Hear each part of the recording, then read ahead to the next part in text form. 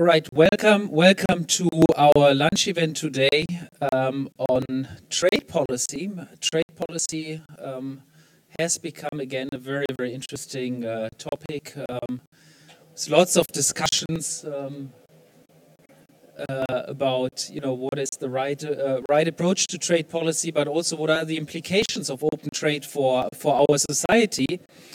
And today we have the privilege of hosting Minister Brian Mikkelsen, the Danish Minister for Business, Industry and Financial Affairs, as well as Maria Åsenius, Head of Cabinet to Cecilia Malmström, the European Commissioner for Trade here at Bruegel.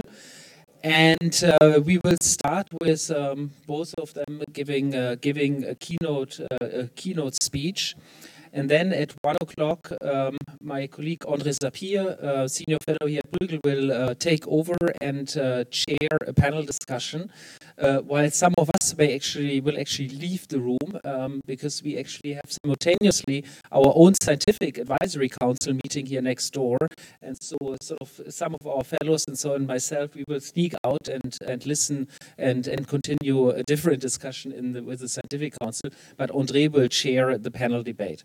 So without much further ado, let me thank you, Minister, for coming today and talking about how to make trade work for all, the Danish case. Thank you very much for being here, and I look forward to your intervention. Thank you. Can everybody hear me?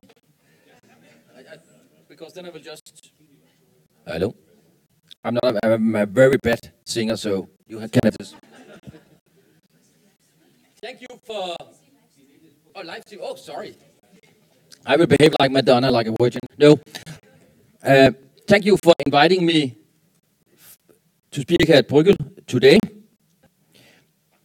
Because for me, as a conservative capitalist, trade is one of the most powerful inventions of men. It has allowed individuals, companies, and countries to specialize in those goods and services they do best. Looking overall globally, this has increased prosperity and consumer choice. And in Europe, often in a way that is combined with high level of public service and relatively low levels of inequality. I believe it's part of our European DNA as traders, as believers in globalization and free trade, also looking back in history. Speaking to you today at a very well-respected think tank and an audience of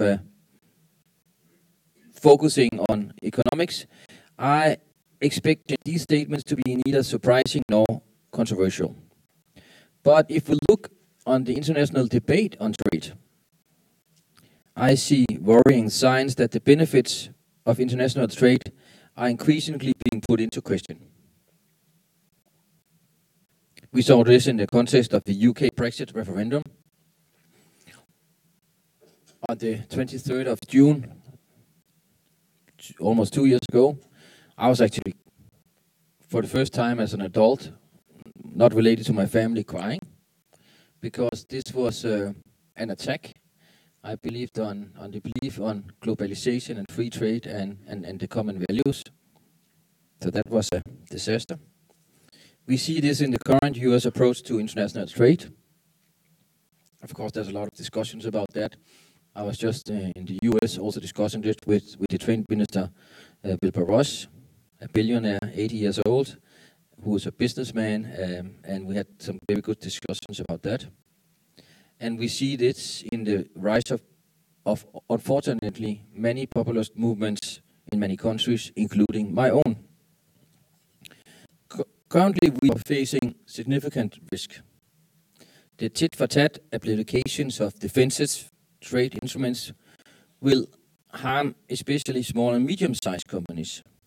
And if you look at the structure in my own country and in Europe, we consist, for example, in Denmark, of 99% 4.4% of our companies are SMEs. 2/3 of our private employed people are employed in SMEs. So that will be bad for both jobs and growth if there will be attack on free trade. Today there's more than ever a need to take a stand in favor of rule-based international trade. And at the same time, it's also important to address the concerns that many people have regarding employment and equality. A number of studies looking into consequences of trade have been made in recent years. To me, one of the most important lessons is that the economic efforts of trade is dependent on political decisions. We have a responsibility as political leaders to ensure that when we talk about free trade, it also benefits ordinary people. We have the power to influence how competitive our economies are in Europe and how the benefits of trade are distributed. What the right policies is of course up to each country, but I believe there's a lot to learn by looking at what works in other countries. That is why I would like to share some insights from Denmark. The insights are based on a study by Copenhagen Economics. This study is available in English on my own ministry's webpage. And we also have Eva Rytter-Synnøsen from Copenhagen Economics as a panelist with us today who will elaborate. The main finding of the study is that expansion of trade that has taken place since 1992.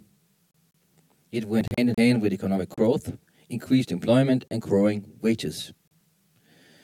The Danish economy grew 46% between 1992 and 2016. More than 1/3 of the growth was because of international trade. This translates to 12,000 euros for every Danish household. 12,000 euros. Or more than the total cost of the Danish public health system, public school system, and daycare system combined. Or to put it bluntly, without trade, we could not afford our current level of welfare and social services in Denmark, and our citizens would have less money to spend. And regarding inequality, Denmark remains one of the most equal countries in the EU. This clearly disproves the common claim that increased trade automatically leads to high levels of inequality. This has not been the case in Denmark. However, the overall positive picture should not be taken as evidence that the increased international trade did not have an impact on Danish workers and companies. A part of the economic benefits of trade lie in the reallocation of resources from less competitive to more competitive parts of the economy. For the economy as a whole, this development is positive. But for the people who lose their jobs, it can be quite negative, both economically and personally. But looking at the overall picture, we have never in any situation in Danish history have as many people employed as we have right now. And just to illustrate, last month I was visiting one of our biggest farming estates in Denmark. And we talked about the developments from coming from the farming state in Denmark to the industry state and now to the new level of technology and disruption. 60 years ago on that very big farm estate, there were 2,600 people employed there. Today, they produce 10 times as much on the same area. 2,600 people 60 years ago, 10 times as productive today. Do you know how many people who takes care of that estate? What would you guess? 5 people. And that's the transition we have gone through in Europe and everywhere in the world. And it's still on looking at the bottom line, never has as many people as right now been employed in Danish companies. So we have succeeded in that in Europe and also in most countries. So even though, of course, when you have that transformation, it could affect some people personally, but for the society as a whole, it's a plus, win-win game. So this is not an argument for restricting trade, but it underscores the need to have effective labor market policies that can help retain people so they can find a new job. It also underscores the need for growth-oriented policies that can create the conditions for new and better jobs in other companies. And it underscores the importance of a social safety net that can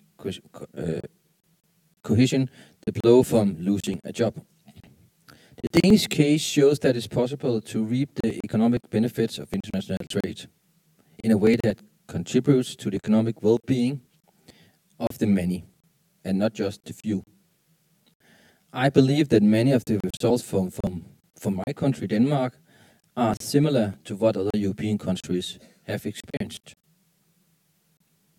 If we want to continue to prosper as a region, the EU must take responsibility for the development of international trade, while we at the member states level must take responsibility for securing inclusive growth to the benefits of our citizens. I think that Commissioner Malmström is doing a great job, and I have just been recently to Japan, South Korea, the Philippines, and Mexico, and in all these growing economies, they all expect and hope that Europe will be the front runner for international trade, free trade, and globalization. They rely on that. So in our last month was visiting my colleague in Mexico, Ilonchi is his name. He has a very close collaboration with Malmström. He was almost praying that that agreement with Mexico and Europe could help the way when they negotiate with the States. So we have responsibility as being out there arguing and fighting for free trade. And I believe that we must all realize that the biggest threat to European economic well-being is trading less, not trading more. Thank you.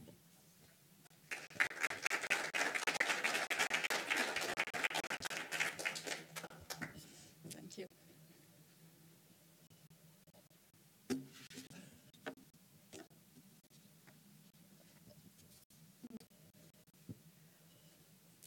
Hello there. It's a great pleasure to be here, not least because I very much welcome this Danish case study. Such evidence-based findings about the benefits of free trade, together with ideas for solutions to possible drawbacks, are both welcome and useful and very much needed. I know that it is more than 200 years ago now that since Ricardo developed this theory about comparative advantage. And since then, we have also gathered so much empirical evidence showing that trade is really win-win. And that's why people have always traded. And yet, I encounter a lot of suspicion here. Maybe there is something counterintuitive about the fact that both sides win. It may be too good to be true somehow. And the traditional leader of the free world suddenly does not see the value of an open, values-based international order and insists that trade is unfair if it produces a trade deficit in goods in the United States. So it's a strange world we live in, and I think that this case study is very timely indeed. And the results and the conclusions drawn here really deserves to be shared with a wide audience. So let me comment on a few of my favorite findings. And the first one is that the smaller EU countries are especially dependent on trade. And for me, this shows how smart it is to make trade policy an EU competence, because it is difficult for smaller countries to successfully negotiate with big partners. And for the EU as a bloc, we are the biggest trader in the world and also the biggest investor, and by the way, also the biggest recipient of foreign direct investments from third countries. And this, of course, gives us a unique opportunity to develop an ambitious trading agenda that underpins our prosperity, that promotes our core European values, and also upholds European standards, be it for consumers or labor or environment. So I think we should hurry up and set as much standards as we can, because our relative weight in the world is bound to shrink over the next decades. A second finding is the importance of uniform and transparent rules for especially smaller companies relative to big firms. I'm very happy that the Commission has increasingly been focusing on making trade agreements work for SMEs, notably by making it quick and easy to understand what rules and regulations that apply for trading a certain good or service, by developing easy-to-use websites and help desks. And we also pay increased attention to proper enforcement of free trade agreements. You may have noticed that we make now annual FTA implementation reports and communicate more than ever about the substantial benefits to individual companies, large and small, but also try to carry on a wider debate. But there is potential for more here. I think we are ready to work even harder to make outreach to the local level and to businesses and other groups. But since we have a minister here, I also very much welcome active engagement of national governments. We would really welcome if national governments, member states stepped up efforts to do more outreach, and also abroad, if member states, through their embassies in cooperation with EU delegations, could maybe also do more to make sure that enforcement really works and that we really get the benefits from the FTAs that we expect. I think a third interesting finding in this case study is that the value of Denmark's trade in intermediate goods now far exceeds the value of trade in final goods, because this shows the importance of imports. In a world marked by global value chains, it is really paramount to have friction-free trade in both directions and not just focus on export in some old-fashioned mercantilist fashion. Fourthly, the report does not deny that some workers, and especially those concerned by industry offshoring, experience a downward pressure on wages and sometimes a high adjustment cost on the labor market. And here I would like to recall that the Commission produced a report last year called Harnessing Globalization, where we also discuss concerns around globalization, like is globalization taking jobs away, are governments in control, or are we being left behind? And we have a very clear message in that report. Protectionism doesn't protect. Globalization is basically good, but we need to shape it. Open trade allows us to specialize in what we do best. It increases competition and it hastens structural change. And of course, this can be scary. Some jobs disappear and it may be less clear where the new ones will turn up. The biggest reasons for jobs being lost is technological change. But of course, for the person who is made redundant, it doesn't really matter if he or she loses the job because of some new trade agreement or because of technological change. And actually, the policy implications are also the same. For member states, it is very much about investing in people, making people less scared of change. It's education, training, retraining, lifelong learning. In other words, the flexicurity that Denmark is very well known for. And Denmark also answers the inequality concern that trade makes us richer, but it does not necessarily guarantee that the riches will be evenly distributed. So yeah, there is no guarantee, but Denmark shows that it is perfectly possible to be very open to trade and at the same time have a low inequality in disposable income. So the way the state designs its taxes and welfare benefits are key here. At EU level, we have something called the Global Adjustment Fund, and I think we will now simplify the rules, make it a bit easier to use. But this is, of course, total peanuts compared to what member states can do. It's really more symbolic. So I think at EU level, what the most important things we can do is really to help build a well-functioning, modern, competitive economy. And then I'm thinking about things like widening and deepening the single market, including a digital single market, an energy union. And also to help create a level playing field, tackle unfair and discriminatory practices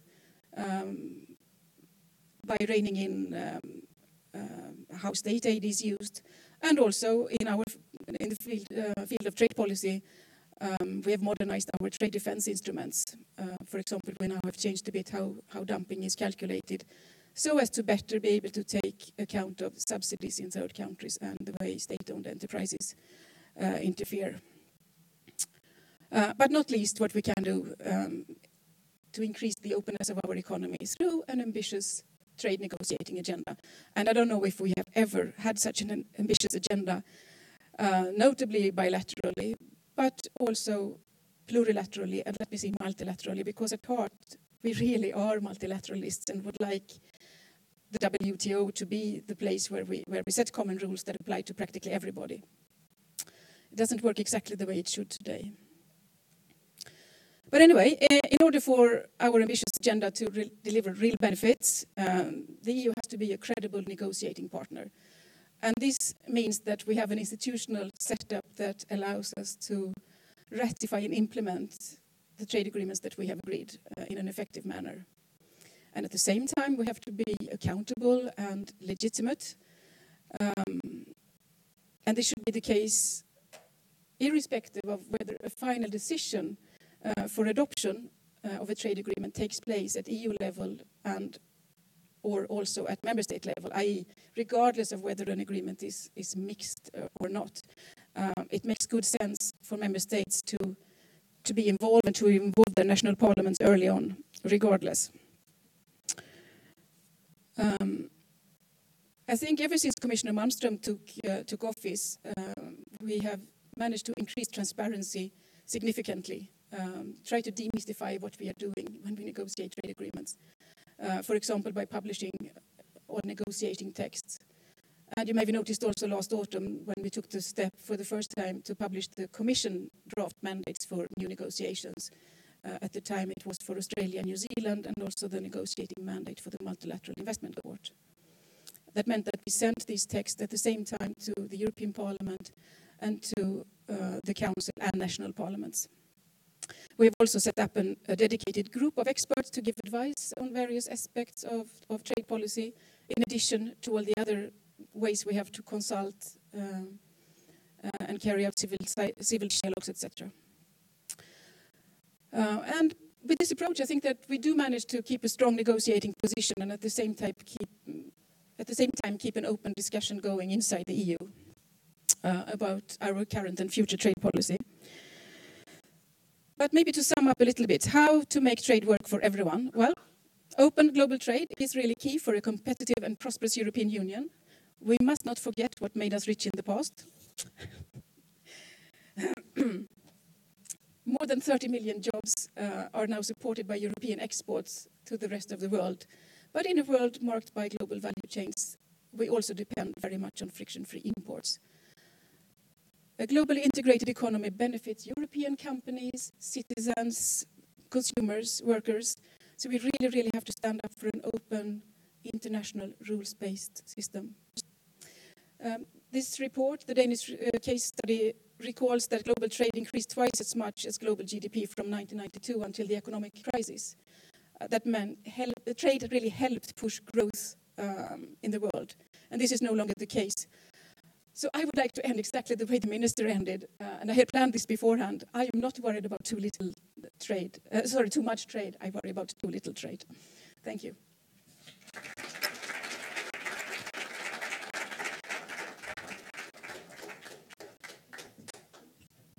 Thank you so much, Maria. And I hand over the mic to André to chair the Q&A. Thank you. Thank you very much. I'm assuming that we can have about 10-15 minutes for questions and answer from the floor. Is that all right? Before we go to the panel discussion. So I think we heard a very upbeat presentations by both of you. I mean, let me say that I share what you said, but maybe not everybody in Europe would share what you said.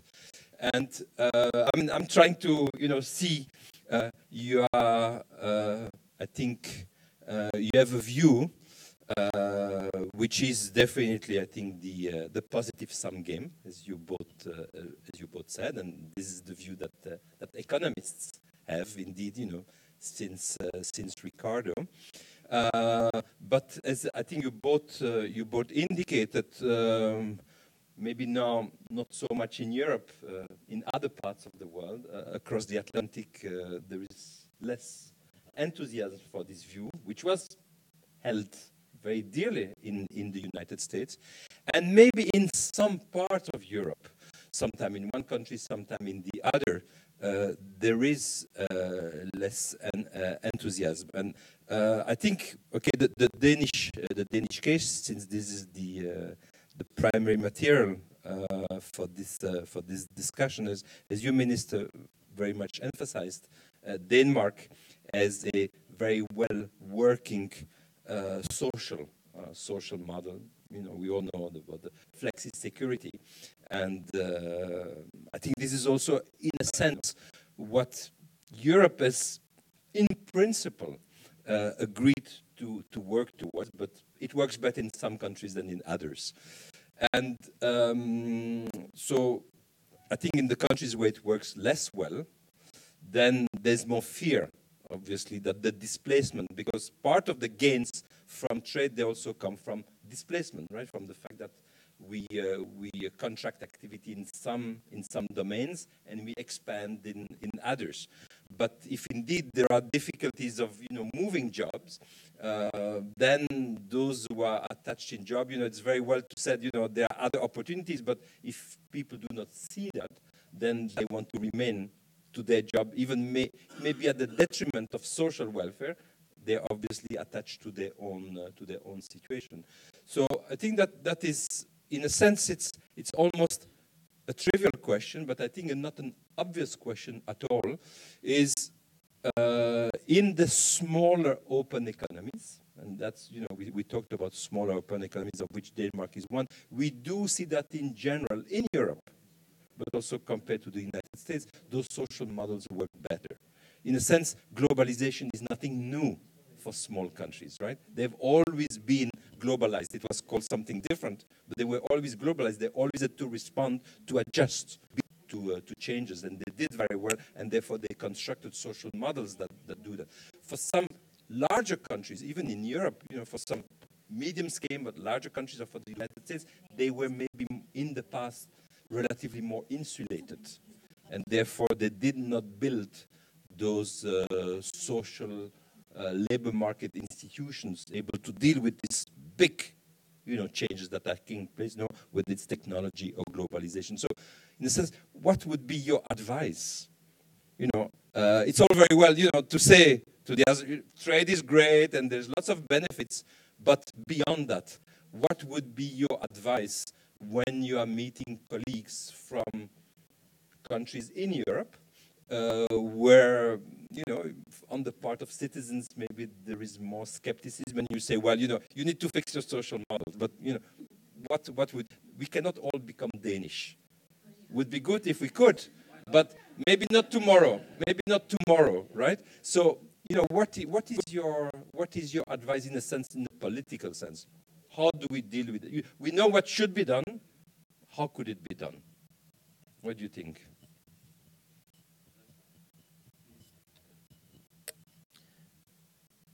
Of course, all of you are welcome to be citizens in Denmark. I mean, being EU citizens is very easy. Coming to Denmark, no. How could we convince everybody to go on the trade agenda? I think it's interesting to see countries that have succeeded with this model, Germany, Sweden, Austria, the Netherlands, Belgium, Luxembourg, and so on, that they are almost equivalent to Denmark, of course, different sizes, but we have succeeded in being trading nations, low inequality, and that combination works in the countries I just mentioned. But even in these countries where we have low inequality, we have huge populist movements. Looking at Germany, my own country, Sweden, Netherlands, we have Austria, very big populist movements. So that shows me there's a challenge everywhere. Because if we cannot even convince our own population about the advantages of globalization and free trade, then it must be more difficult in other countries where they have not have that success as we have had in the countries I just mentioned. What will be the best we can do? In Denmark, we have established what we call a disruption council with participants from the trade unions, the employers' organizations, and the government and the political system, because we can see when we go out and talk to ordinary people, they are worried about the future, even in my small country. When I talk to ordinary people, they worry about new technology. They worry about free trade. Would we lose our jobs? Would it move to other countries? And the best case we are trying to do in Denmark is to have a cooperation between all parts of society to show that it's beneficial for every Dane if we do more free trade and we do more globalization.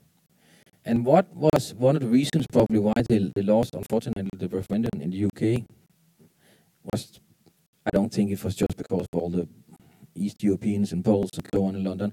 It was also the dream and thinking that they would regain some of the factory jobs they lost in the car industry and other productions. And they lost the discussion about globalization and free trade. So we have decided in Denmark that we will win that discussion. So everybody in Denmark are aligned. So everybody could see it's productive and constructive in a constructive dialogue. Everybody would benefit from free trade. And looking at our numbers right now, that's interesting. In Denmark, there's a growing tendency to be more pro-European, more pro-free trade, more pro-globalization. And we just saw some surveys last week saying it's growing like this. And that's going the right way right now, because we're trying in an alliance with everybody to convince the people of Denmark that is the right way to go. Thank you. I find it interesting to note that member states have all become, more Danish since Trump moved into the White House. He has had a unifying effect, and practically all member states saying that we need more trade, and if the US is turning its back to the world, we should step up and take more space. And the South, that I think traditionally may have been more skeptical towards trade, have been among the most enthusiastic. Talk to Spain, Portugal, and also Italy. I don't know what will happen in the future, but they have been among the most adamant, saying we need more trade agreements. Go. I think that's rather interesting. Then, of course, there are different emphases, and some countries, highlight a lot the issues that are sensitive for them, and we, of course, have to listen very carefully so that we take on board what are offensive interests for our member states and companies, and be careful with the defensive ones. But I think that's interesting to note. And maybe just a little note on Brexit. Some of those who voted Brexit were extreme globalizationists, and so, global Britain, the old empire should come back, and they were extremely open. So yeah, there were both contradictory votes there. But then on this, it's more social policy and sensitivities. I mean, what we are doing a little bit more, I think, in Europe is to talk about social policies. But again, the big money is, of course, in the member states. So what we can do is basically exchange best practices and cooperation style. I don't want to raise expectations too much, because I don't think we should talk about things that we really cannot deliver at European level. Before opening the floor for some questions, to take 2-3 questions, I agree with you that obviously the resources, especially the financial resources, about social policy are almost entirely at the national level. But there is what you mentioned at the European level, the Globalization Fund. And it's small amount of money, and we have been looking into this, studying it, and I personally think it's a good idea. Could could function better, and it's new, so one has to draw. We are exactly, so it's being reformed, and it's recent, so one is learning from experience. But I think it's useful also politically useful. But perhaps one element is that perhaps it could be used a bit more in sort of incentivizing countries in sort of their own reform. So it's not just money, but as you're talking, and I agree with you, sort of, sharing experience. Maybe the Globalization Fund also can be a forum, since there are, in each countries, there are those agencies that are dealing with that. Maybe there it's a tool, it's an entry point, maybe for the sharing of experience and for a European way to move forward.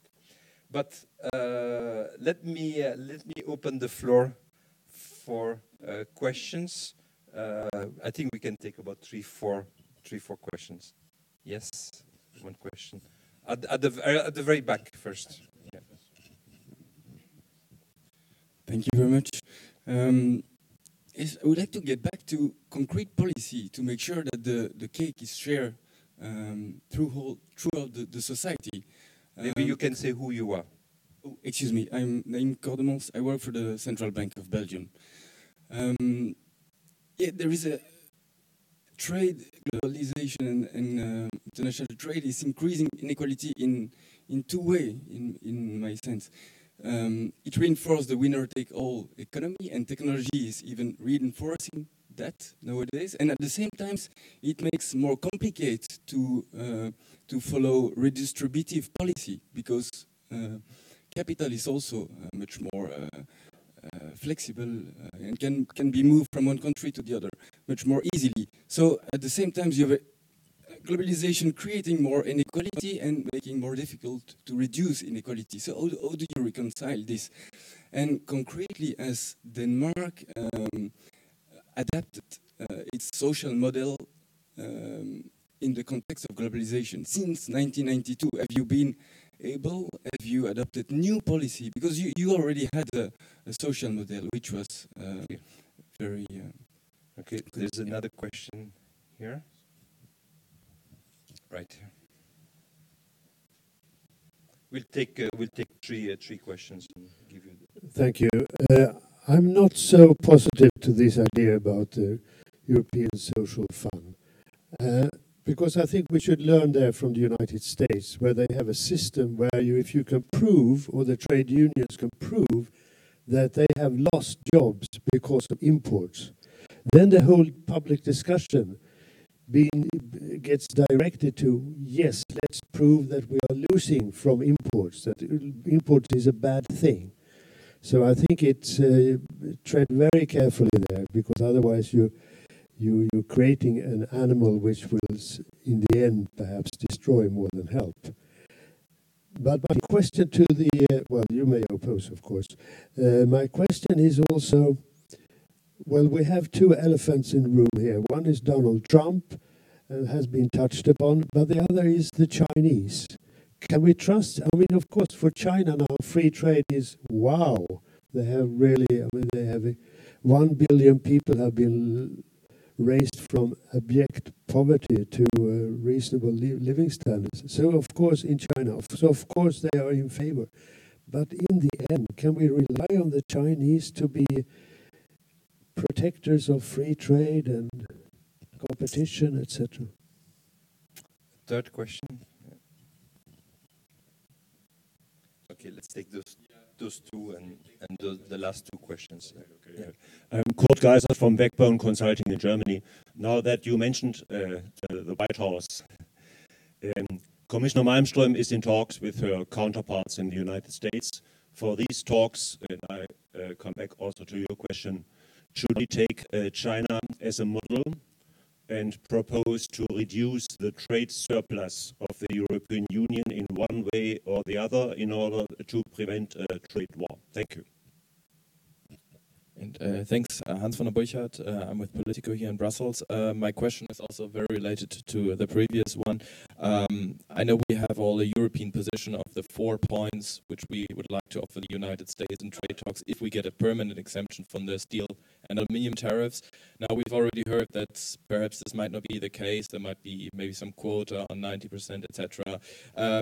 Your southern neighbor in Germany, they're very much pushing to keep trade talks even if we don't get that permanent exemption. I know there's been another call from Peter Altmaier to do this today. It would be interesting to hear Denmark's position on this issue. Thank you. So let's start from member state and then the Commission.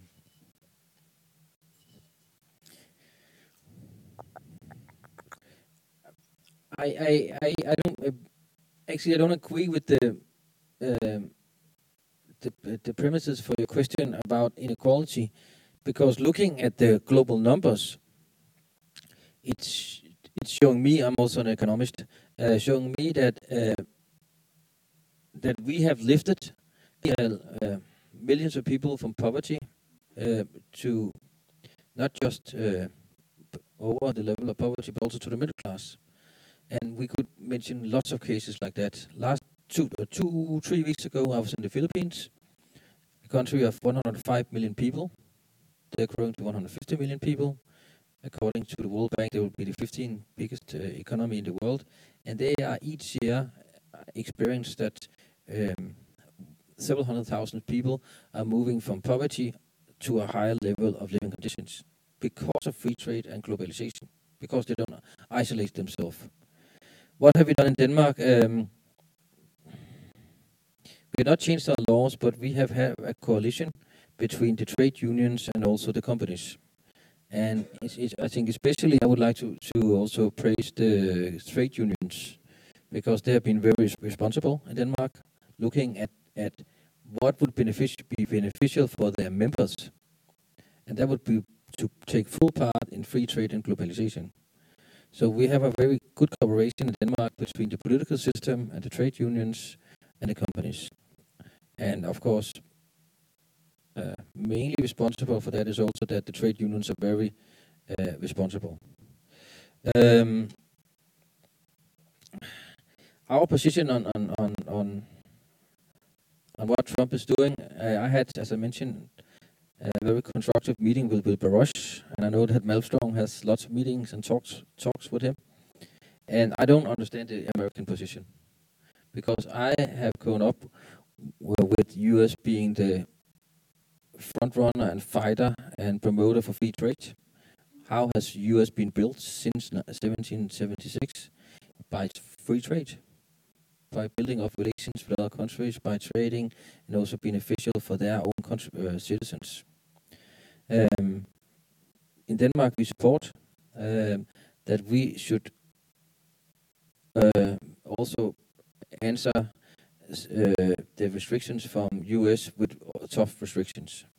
And I don't understand them. When I talk to the Americans, they always talk about China. They don't talk about Europe as a threat. So they're trying to hit China indirectly by also making some sanctions on Europe. And it's big problems for the understandings in the American administration. I don't understand them. I love America. And usually we are very allied. But in this way, it would be very harmful for also the American population. And it would give them false hopes for regaining some industries back to the US, but because that will never happen in this global society. So they should make out their deals with China and continue their good trading relationship with Europe. That's my best hopes, that they could sit down with China and find out what relations they have. Our point of view regarding China is that there is problems with China. And we have to solve that in the WTO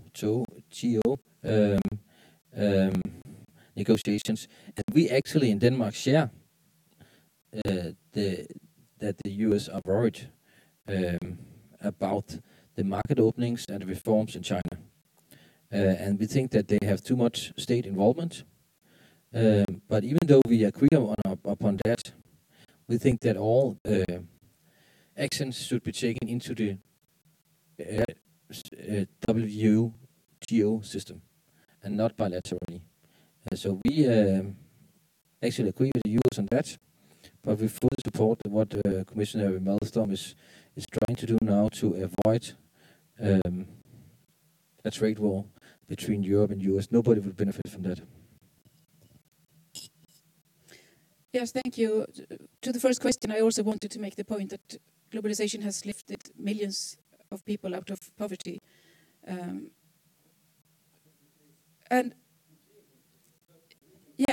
exactly, I was going to come to that. So there is a difference, and within countries, of course, that's about how you choose to do income distribution within your country, and it's how you design your tax system and your welfare benefits. Yes, yes, China. Can we trust that they are now doing the right thing? No, we cannot, because we have seen that President Xi is good at making beautiful speeches about globalization and in Davos and other places, but when it comes to what is happening on the ground in China, there are reasons to be concerned because things are not going in the right direction. I.e., from my point of view, it's not getting more and more market-oriented. It's actually a growing role for state-owned enterprises, for example. We have a lot of our companies are in China, and they may not dare to speak out themselves all the time because they are afraid of getting targeted. But it's very interesting to see what they say when the European Chamber of Commerce asks them once a year in the annual survey, because then they can speak openly without being named exactly. And it actually shows that there are really growing concerns about discrimination of all kinds of ways and strange, opaque procedures and a growing role for state-owned enterprises and subsidies from the Chinese state. Not to mention forced technology transfers and other problems. So China is really a headache. And the best way of making China change is to join forces with other countries with the same interest. That is, of course, why the EU and US should stand together and face down China. China doesn't like to be isolated. So if we stand together and say, hey, now you have to behave, take your responsibility, you are benefiting very much from this open world order, now you also have to take a bigger responsibility. Then we can actually, I'm sure, get change. But if we play stupid unilateral games, I really think it's a big mistake and a lost opportunity. To the question, should we agree to reduce our trade deficit, play the US the way China does? No, we can't, because this is such a stupid criteria. I think Trump is fooled because trade deficit and trade policy, it sounds like it has very much to do with one another, but it doesn't. I'm sure that the big tax reform in the US will increase demand generally, including demand for imported goods. So Trump's tax reform would make the trade deficit worse, and that becomes our headache then. We can't really promise to reduce their trade deficit with us. And by the way, we are not China. We are not a planned economy. Should we tell our companies, no, you shouldn't sell to the United States? I mean, how should we do this? And voluntary export restrictions are actually against both EU law and WTO law. So no, that doesn't work. Should we unilaterally, because one of the things that Trump has been obsessed about is the fact that we have 10% tariffs on cars coming into the EU, whereas they only have 2.5% in the US. For other goods, of course, it may be the opposite. We have different peak tariffs on different goods for historical reasons. But anyway, he's obsessed with cars. Could we unilaterally decide to just lower our car tariffs in Europe? Well, hypothetically, yes, we could. But because of the most favored nation rule, we would have to lower it not only vis-à-vis the United States, but also vis-à-vis China and Japan, India. And it would actually be a total slap in the face of our Japanese friends, because they negotiated very hard when we concluded our free trade agreement recently to get better access for their cars to Europe. And in exchange, we got better access on agriculture and other things that were important to us. Should we then all of a sudden just give it away to everybody? I think that could really jeopardize the ratification of the Japan agreement. Just to give you an example of how stupid it would be. I think those were the main questions. Great. I think only left to me to thank you both for taking the time to have this interesting discussion between yourselves and with the audience. And good work to continue upholding free trade. Thank you very much. Thank you. So let me now call the panelists to the podium here. And so we move to the second part. Thank you again. Thank you.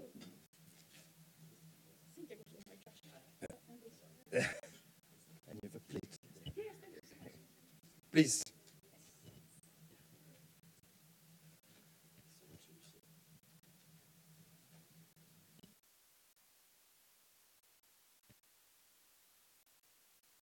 So we have 1 hour for the panel discussion, and we have heard already quite a bit about the Copenhagen Economics study. But now we are going to hear more what the study contains and what are some of the results of the study.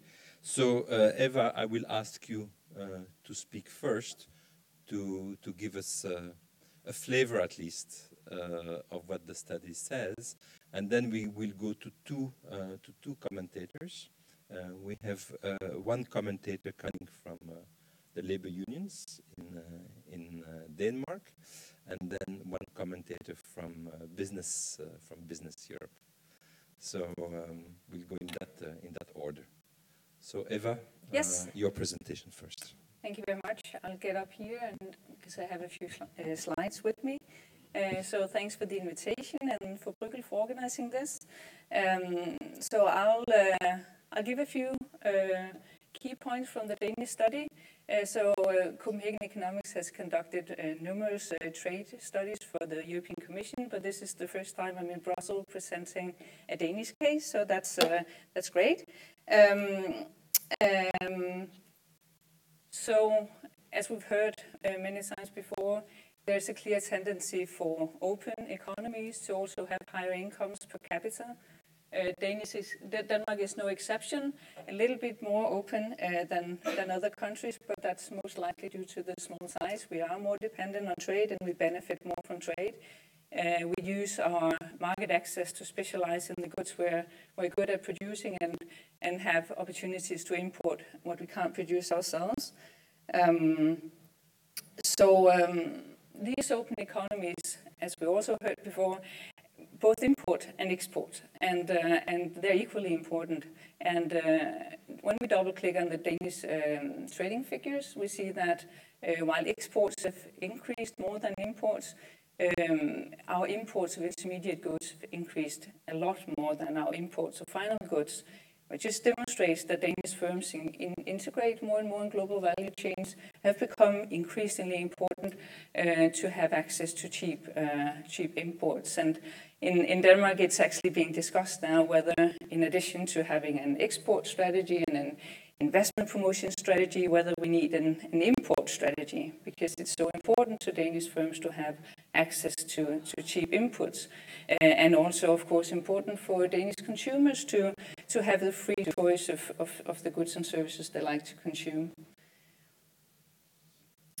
So from 1992 up until the financial crisis, global trade increased on average twice as fast as, or twice as much as global GDP. So we call this hyperglobalization. In Denmark, the figure is actually 3, so global trade increased by a factor 3 in Denmark. But as you can see here, this was the case for most of the member states or the countries we like to compare ourselves against. So Denmark is not a special case, which is why some of the lessons learned from Denmark may be useful for other countries as well. So some of the drivers of this, of course, been the technological progress, but also the whole trade liberalization agenda pursued by the EU and globally is a major factor. So we have the single market, we have EU free trade agreements, we have the whole WTO trading system established in this period. We have the opening up of China, of course, but that's not driven by EU policymakers, but that's also a key driver to this growth in global trade.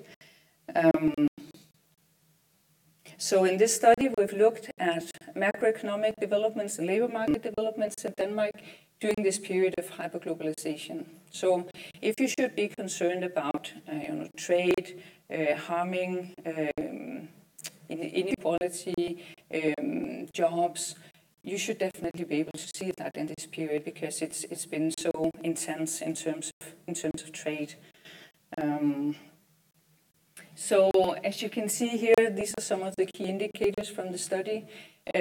So maybe I should just say that there are much more figures in the Danish report, and you can probably read the graphs in there without understanding Danish, but there is a summary in English with some of the key findings. But as you can see here, you have both international trade, employment, and real wages increasing at the same time. And you see unemployment dropping. So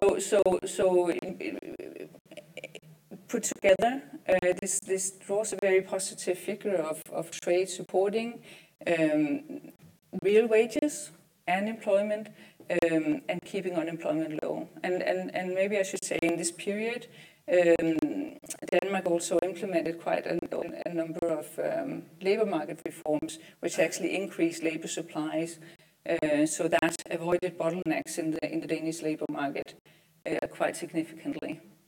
So you have real wages going up. Part of that is actually prices increasing less fast due to international trade than would have been the case without it.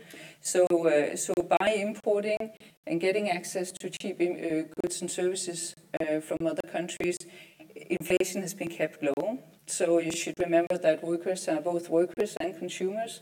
So when you measure their real income, they both benefit from higher wages and lower prices. Right. So just summing up the key findings from the study, and I'm pleased to give more details afterwards in the panel discussion if relevant. But when we look back from 1992, we see that 120 jobs have been additional supported by exports. So altogether, exports now support more than 800,000 jobs in Denmark. So that's 1/3 of the total private number of jobs in Denmark. So it's quite massive, taking, of course, both direct and indirect impacts or jobs into account. We see that Danish firms are increasingly engaged in global value chains, very much depending on importing, exporting, but may also, in some cases, establish themselves abroad. So while talking about trade, we're also talking about foreign direct investments and where to locate your production and your headquarters and all other functions that support your company. So we estimate that Danish GDP increased by 240 billion since 1992. And as the minister said, this amounts to around, how much was that, 12,000 euros every year per household in Denmark. So it's quite an important lift that this increase in trade during this period of hyperglobalization has materialized into. So while overall unemployment has fallen, employment increasing, real wages increasing, we also see a group of workers that have been under pressure by globalization, in particular cheap imports from China. We see that in particular workers that are laid off due to offshoring are unemployed for a longer period of time and take quite a number of years before they reach the level of income before they are laid off. So there is a group of workers that are under pressure, and that's mainly the lower educated workers, and in particular workers whose skills have become abundant. As mentioned, international trade has also lowered prices for consumers, increased consumer choice. And this is something we look at in the study by comparing the development in prices for goods that are traded a lot with goods that are not traded so much. And that's one way to do it. I'm surprised how little knowledge we have about the consumer impacts of free trade. I haven't really seen any good studies on this, and having done a lot of impact assessments for the European Commission on EU trade policies, I must say this has not really been an issue. It's not been something that has been paid much attention to. We've mainly looked at macroeconomic impacts and impacts for firms, looking a little bit on prices, but not on these consumer impacts. And I think that's, I don't know whether it's Bruegel or somebody else who should look into this and see. I've seen a few studies from the US that are quite solid, but not for the EU. So this is kind of a blind spot, I think. That's worth looking into. So just to finish up where I think the minister ended, Denmark is the third most equal, or has the third lowest inequality compared to other European member states. And I do think that this is one of the reasons why Danes are so supportive of free trade. And we've heard the flexicurity model of Denmark being mentioned. And I don't know if you're all aware of what that means, but it just means that it's very easy to hire and fire workers in Denmark. It means that when you're unemployed, you have quite significant social benefits. But this is it's one leg. Another leg is, of course, the active labor market policies. I think we're also among the countries in Europe that invest the most in active labor market policies. So re-educating workers that are being laid off and whose skills have become abundant. But I think it's also important to mention, and you had the comment about taxes and capital have become more movable across borders, and I agree to that. But that's also been one explanation why we have a lot of redistribution from progressive tax system. We have, and that's one of the reforms that have been implemented in Denmark, quite elaborated pension schemes, and I think it's also worth taking pensions into account when you talk about reallocating the gains from trade. Because in Denmark, workers own part of some private firms that are benefiting from international trade, and they, via their social security pension schemes, some of them mandatory, others private, actually also get some of the benefits that accrue to firms via their pensions. So I think that was the words from me. Happy to elaborate afterwards. Thank you very much, Eva. That was a very useful presentation. Maybe we can come back to some of those elements in the discussion. Let me first move to the first commentators, Casper, who comes from the Danish Confederation of Trade Unions. I think you have a few slides. Yes, as well. Please. So I don't need to press any button. I can just. Yes. I think they would. Yeah. Det du den op, den der. Tak. Yeah. So thanks a lot for having me in such an interesting seminar on trade. I adopted your title because I think it very much encapsulates the prime question of trade today, namely how do we make it work for all. And this is also why it's such a key element for trade unions around the Europe, but particularly for us in Denmark. I know we have a strong Nordic alliance in terms of being progressive towards trades, but it also really is on the European agenda, and we really need to discuss it a bit more, how we can make it work for all that is part of our societies. So firstly, yes, as you see, trade unions really talk a lot trade agreements. And why do we do that? Well, because we believe that, and I should be more specific here, some of the negative consequences of globalization, because there are mainly gains from globalization, but as Eva also mentions, there are some workers who lose their jobs. And we believe that trade policy can be an efficient tool to actually mitigate some of the negative consequences. So how do we do that? I'll get back to that in a second. But first of all, workers' rights and equal competitive conditions are very much interlinked. We need to compete in terms of products, quality, services, not in terms of who can have the cheapest labor conditions. It should really be the other way around. And we see some negative examples, but we also see there's a progression. I very much agree with that. So trade agreements is a policy lever to actually improve labor market conditions worldwide on an international scale, which can in turn facilitate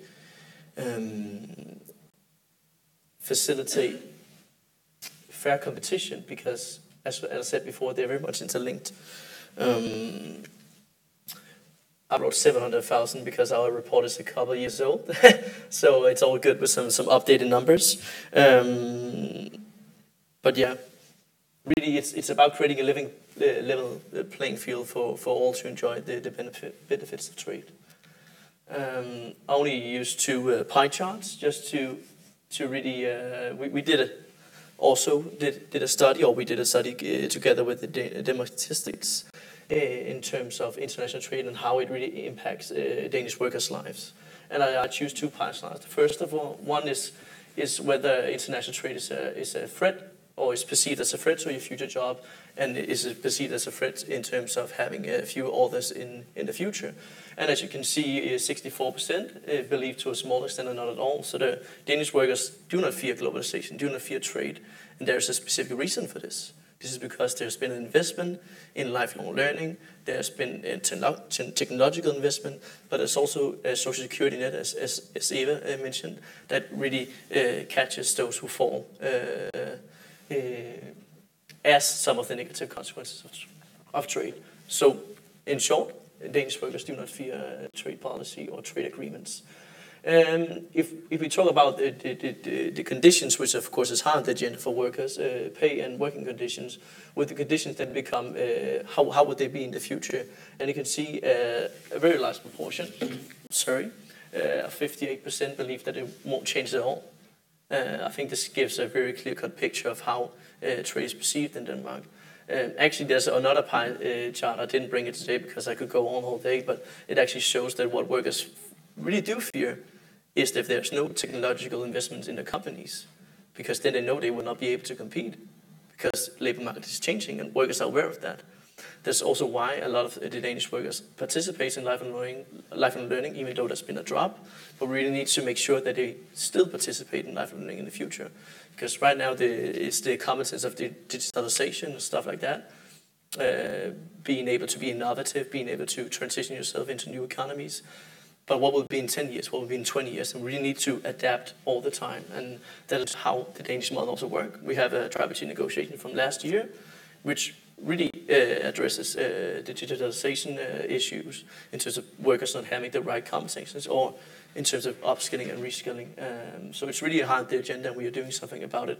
We can always do more, but I think when social partners are involved, and we see a strong cooperation between state-level actors and businesses and workers, we can achieve great results, which reduces the threat of globalization and trade. So how do we make it work? A big point of the agenda for trade unions is just transition. And of course this is something to do with both the climate becoming more green, but it's also to do with catching those who fall, who lose their jobs due to international competition, due to globalization. This is also why the Globalization Fund is an extremely important instrument. But the most important instrument at the national level is the public employment services and their ability to facilitate lifelong learning, to get workers to return to jobs, because we can see those with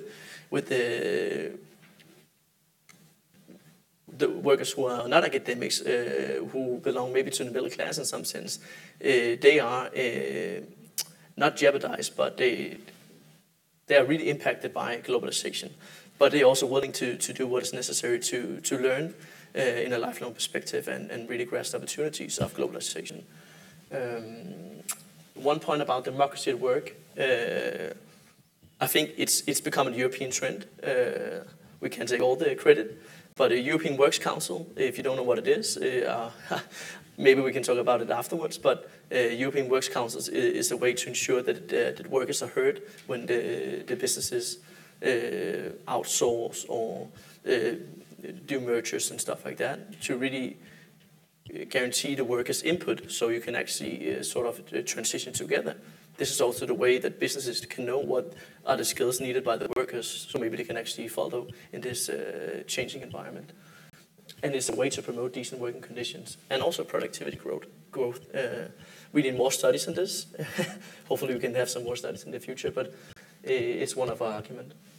Lastly, I would like to just, I put a couple of hard copies out there. We also did a project, more effective provisions on worker rights in future trade agreements, because, and I can hand some out afterwards if you're interested, because we can see with the European trade deal that it's really an important tool to raise the standards worldwide, because we need to compete on products, on quality of products, and not labor market conditions.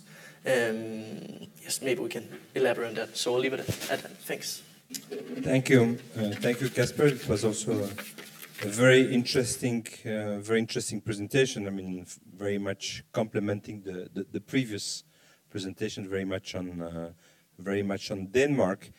We are going to move to a more pan-European discussion now with Sophia Brunner from Business Europe. Maybe just one point already before I'll make some comments at the end. I think an interesting issue, it seems to me, and Sophia may address it in probably indirect manner, is we have one trade policy, okay, and this is indeed, as was said in the keynote speeches, I mean, this is clearly a strength of Europe. We have a common commercial policy. We have had that from the start of the European Union. We speak with one voice, and we are heard. Speaking with, we are heard. We can negotiate with countries with some weight and with some credibility. And that is great. But when we move to the topic of today, which is the interrelationship between trade and, say, adjustment, social policy, labor market, then obviously we enter into an area where countries have very different policies. And so, in a sense, it's not trivial to have a common trade policy with very diverse labor market and social policies, right? Because, as you say very rightly, and your charts now, Casper showed it very well, and your previous chart as well, in a country like Denmark, where labor market institutions, social institutions work very well, and again, you showed a lot of indicators of that, then indeed the support for globalization, in a sense, it's almost the support for the way the system is working, right? I mean, what is it that people are voting for when they're asked about globalization? Are they asked about globalization? Are they asked as workers? How do they feel? They're happy as workers, right? And they're happy as the whole. When you're not happy about one, it may translate into unhappiness with the other. And therefore it's not a trivial, and you can say Trump, okay, is doing exactly the opposite of what one would need in terms of skills building, in terms of, taxation and redistribution, all of those elements. Then people are, not so enthusiastic about globalization, and that stands to reason. But I think inside Europe, it's also non-trivial, given that we have a diversity. So, Sophia, it's, up to bring all of those things together, to have a European vision, not from the side of Business Europe. Please. Thank you very much, and indeed it is a pleasure for me to be here. It's a very interesting debate, and it's always a risk, but also a privilege to be the last speaker, because you have heard all the different opinions, and I'm here to bring also the European perspective, the perspective of European businesses. And if I may start by my two main pickups from today's event, specifically on the case of Denmark and how we can take this example and perhaps expand it to the rest of Europe. The first lesson is that, of course, the research shows that there is a connection between accepting trade, having a positive view of the benefits that trade brings, and the level of the social protection and security in a given country. And I think here Denmark is an excellent example in this case. And the second lesson that I take home with me is that Denmark has structures to support the downsides of globalization. They have a very long tradition of social dialogue and partnership. We heard it, we also hear it from our Danish members representing industry and employers. They are working together, they manage to find common positions on different areas, including trade. And I would like to mention the case of trade agreements. Usually the common positions are very much supportive of concluding trade agreements.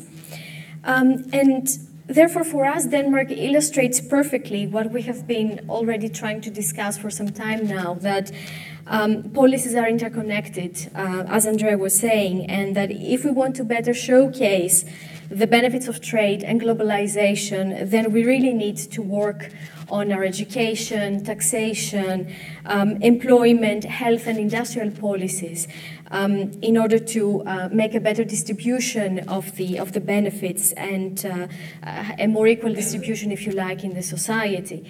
And I understand perfectly well that this is a very difficult debate, and sometimes we enter into sensitive areas such as how do we change our economic model. But I think this discussion merits some time for us to be able to adapt. And this leads me to the fact that there is, of course, currently a backlash against trade. We also see a very rising and warring wave of protectionism, because, I don't know, is it because we have lived for so many years in a status quo that promotes open trade, and we stopped realizing what the benefits of those policies are? And of course, it is more worrisome for us in Europe that we see this protectionism coming from one of our main trading partners in particular. And so far, a very traditional supporter of the multilateral trading system. It's not the case anymore. So there is a fundamental change there, and there is a major disruption, uncertainty for the future. So how do we address it? I would say that there is a very highly volatile and politicized environment in trade right now. We used to believe, for instance, that trade rules under the WTO are stable, are there for everybody to follow. This is not the case any longer. The fundamental principles of our trading world are questioned, and the context of the WTO is very, very clear to us. The system is shaking, as one would say, but it's not able to react quickly. So how do we change that? For us as Business Europe, the question is whether there is anything positive coming out of this crisis, and how we as European business representatives can better work and try to contribute in these viable solutions. It is a wake-up call, and I think that Mrs. Åsenius also alluded to that. There is an additional reason to make trade work for all, because it's clear protectionism does not work. It only aggravates the negative effects that we already face. Closing markets means less exports, less imports, less investment, therefore less jobs, less growth, and less innovation. It is very, very clear. So what do we need? We need a good and effective trading system that is able to address all those challenges that we face today, and of course be also relevant for the future. And it is in this framework that I would like to give you one particular example of the work that we are currently doing in Business Europe, and this concerns the WTO. So traditionally, the positions of Business Europe focus on recommendations that have to do with the negotiating agenda of the WTO. What type of issues shall WTO members discuss? Is it agriculture, non-agriculture market access? Is it e-commerce? Is it competition? Is it other issues on the agenda? This time, not only we focus on that, but we add other elements, including the structure of the WTO and how the monitoring system and the dispute settlement system works. And this is a first ever for Business Europe, and I'm very happy that I'm part of this exercise.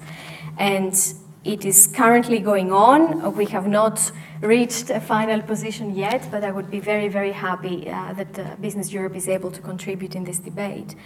And I would like to conclude by saying that our role is to ensure that the EU goes ahead with a very ambitious trade agenda at all different levels. And we very much agree with the European Commission. This is a golden opportunity for Europe to cooperate with partners, like-minded partners, and set international rules and standards, fight protectionism and trade wars, because they clearly do not work. Very good. Thank you. Thank you very much.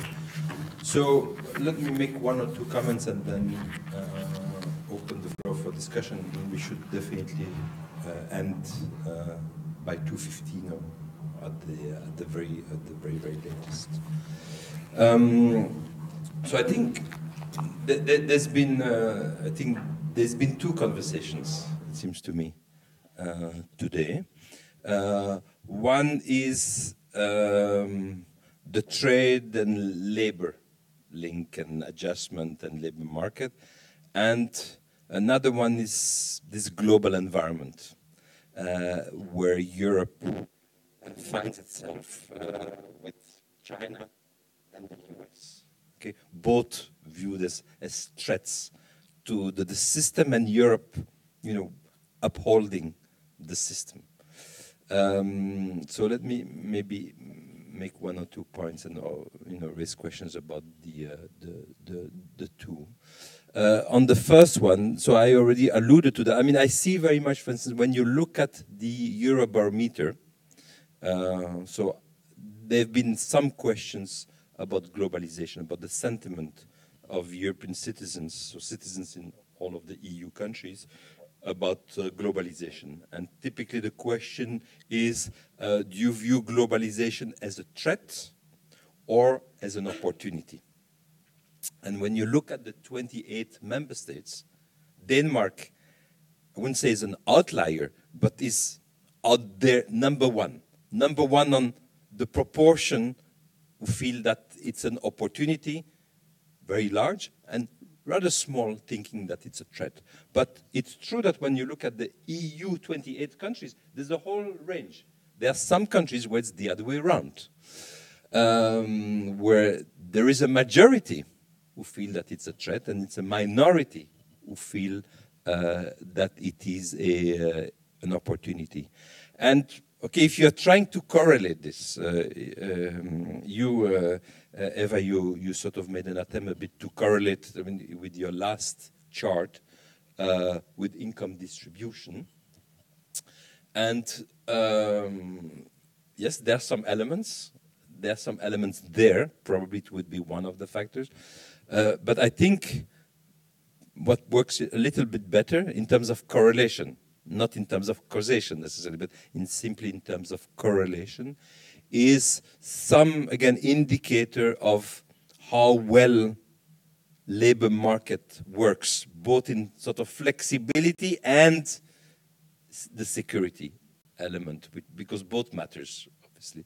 I think it works better. For instance, in your chart, the UK, and it's obviously correct, the UK has a rather low performance in income distribution compared to some of the other EU countries. You had at the top there, you had Denmark and Sweden, Netherlands, Belgium, my own country, good performance in income distribution. Then you have some countries which much less good, like the UK. The UK was at the bottom. The UK is not at all on those Eurobarometer, is more on the opportunity rather than threat, okay, despite the fact that.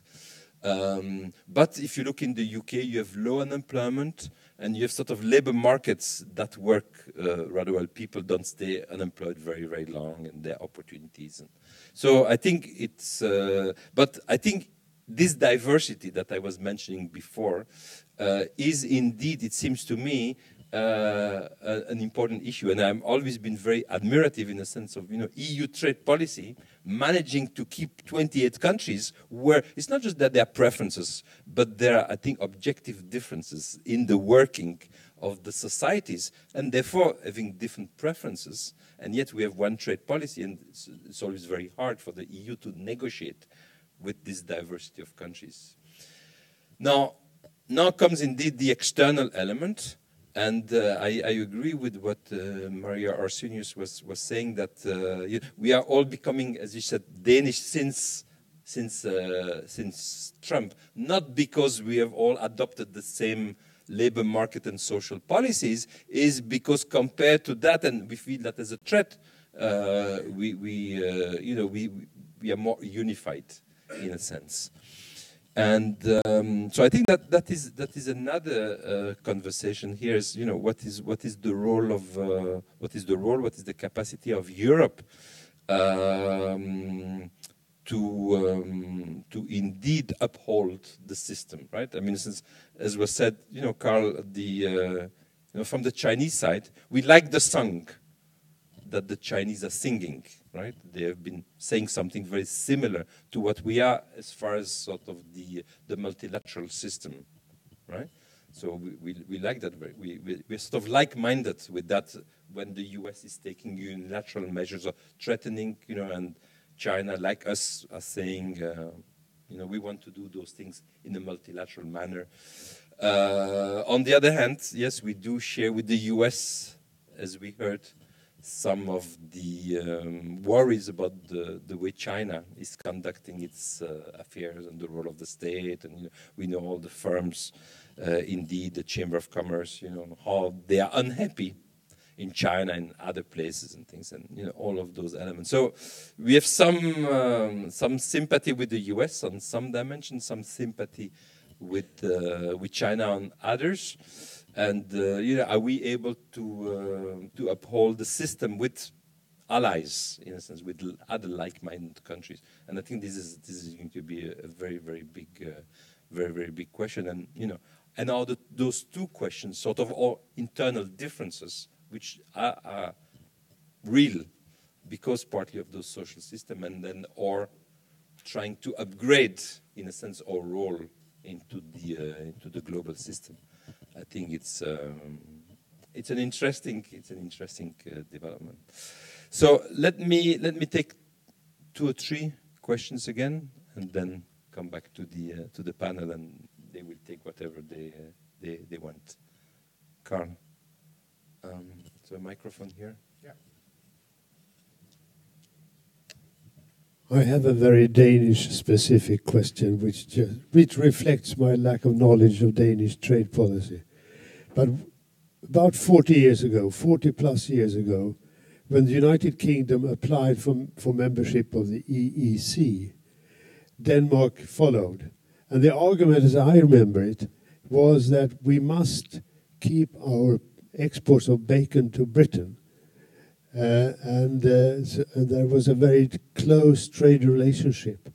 And Brexit and the UK has not been mentioned today at all. Has this dependence upon the UK, has that disappeared? Good question. Another question for the panelists? No other question? So, leave it to you. Maybe we go in reverse order, and you take whatever you want from the discussion. I also see indeed 2 different debates, but they're closely connected. And I think this is an important issue that we have to look at and pass the message to the politicians that yes, there is one trade policy at the level of the EU, but unless the benefits of those of this trade policy is able to be translated more equally at the level of the member states through policies that are not necessarily 100% European competence, then we are going to still hand how are we going to make trade work for all. And that's why I said in the beginning that the Danish case and how the social system and other supportive structures work in the country can provide a very good example to the rest of Europe in this regard. Of course, Brexit is a big challenge, and it was not perhaps the focus of this debate today, but this by no means says that we are not looking into it. But I think that it is at the level of Denmark, and I think the minister said it very clearly. Brexit was a decision that Denmark would not make. Kasper? Well, Brexit is of huge concern. After Brexit, we are faced with let's call it a challenge in terms of if the British or the UK government wants to be able to compete, raise their competitiveness, maybe they will lower their standards on the labour market. This is a huge concern between Danish trade unions. We have a large agricultural industry and fishing industry, very much depending on our ability to export. But we really must make sure that they live up to the same standards as the rest of Europe does.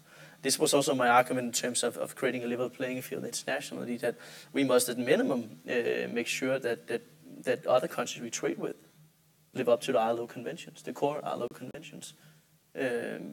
Because otherwise it's going to lead to, we're going to see an increase of skepticism. We're going to see protectionist measures from political leaders around the world. So this is, first of all, a political responsibility to make sure that trade benefits all, but also a commitment from all the states to actually ratify labor market conventions, ILO conventions. And we need to make sure that after Brexit, this will also be the case, from a Danish perspective at least. Yes. Okay. Well. Yes. Everybody's talking about Brexit, and we are concerned. I think if you looked into the figures, you would see that we have become less dependent on trade with the UK, and we also see growth taking place outside the EU. So we're very much focused on some of the new free trade agreements with Japan and implementing the one with South Korea, with Canada. So there are a lot of good things going on at the same time. And while there were a few voices raised after Brexit that we should follow, I don't think anybody took that seriously. So in that sense, Brexit supported our enthusiasm for the EU project. And brought us closer to the EU rather than away. So I think one thing worth mentioning is that the Danish case is a good case, but it's not the only way to accommodate the challenges of globalization. So before we all turn into Danes, I think it's just important to mention that there are many other instruments that you can use. And you mentioned, innovation policy, education policy, and your infrastructure policy. So there's a lot of different instruments that you can use before you start, building a social system like the Danish. Basically, it boils down to having an attractive business environment as well. So you want to be able to attract foreign firms. You want to enable your own firms to grow and become or maintain their competitiveness. And of course, you want to make reallocation among least competitive and competitive sectors as smooth as possible. But you don't need a whole Danish system to do that. And maybe just a quick comment on China. So I think it's a huge concern. It's something we'll discuss for many years. But I think it's also, we shouldn't be naive about it, but this is also a process of catching up. So you have a huge economy that's been closed to trade, closed to foreign firms, and so there is a transition to a new normal, I think, where there will be a lot of policy dialogues needing to take place. But we need to also understand their system. They need to understand our system, and I think it's also about bridging that understanding. And maybe one last point is just a debate that's going on in Denmark. So while we've been discussing free trade a lot, there's this tendency to not call it free trade anymore, but regulated trade. And I think that's also important in terms of the whole dialogue about trade. That so free trade doesn't mean that you can just send or sell anything you want in Denmark or in the EU, but it's actually like really about product standards and regulatory harmonization. So it's regulated trade rather than free trade. And I think talking about the whole regulatory part of the EU and about free trade agreements also is important, I think. Very good. I think this is a whole topic in itself. I mean, it's a good way to conclude this panel, but it opens the door to an entire discussion, obviously, and a discussion that we have had in this place on several occasions. And that is not going to go away. So let me just thank all three of you. I think it was interesting to look at the Danish case, and I think, as you said, Eva, the Danish case is a specific case, but there are interesting lessons, and each country, I think, has to take that lesson based on its own history and circumstances. But it is certainly a very worthwhile case to study, to understand, and I thank you all three for bringing your knowledge to this discussion. Thank you.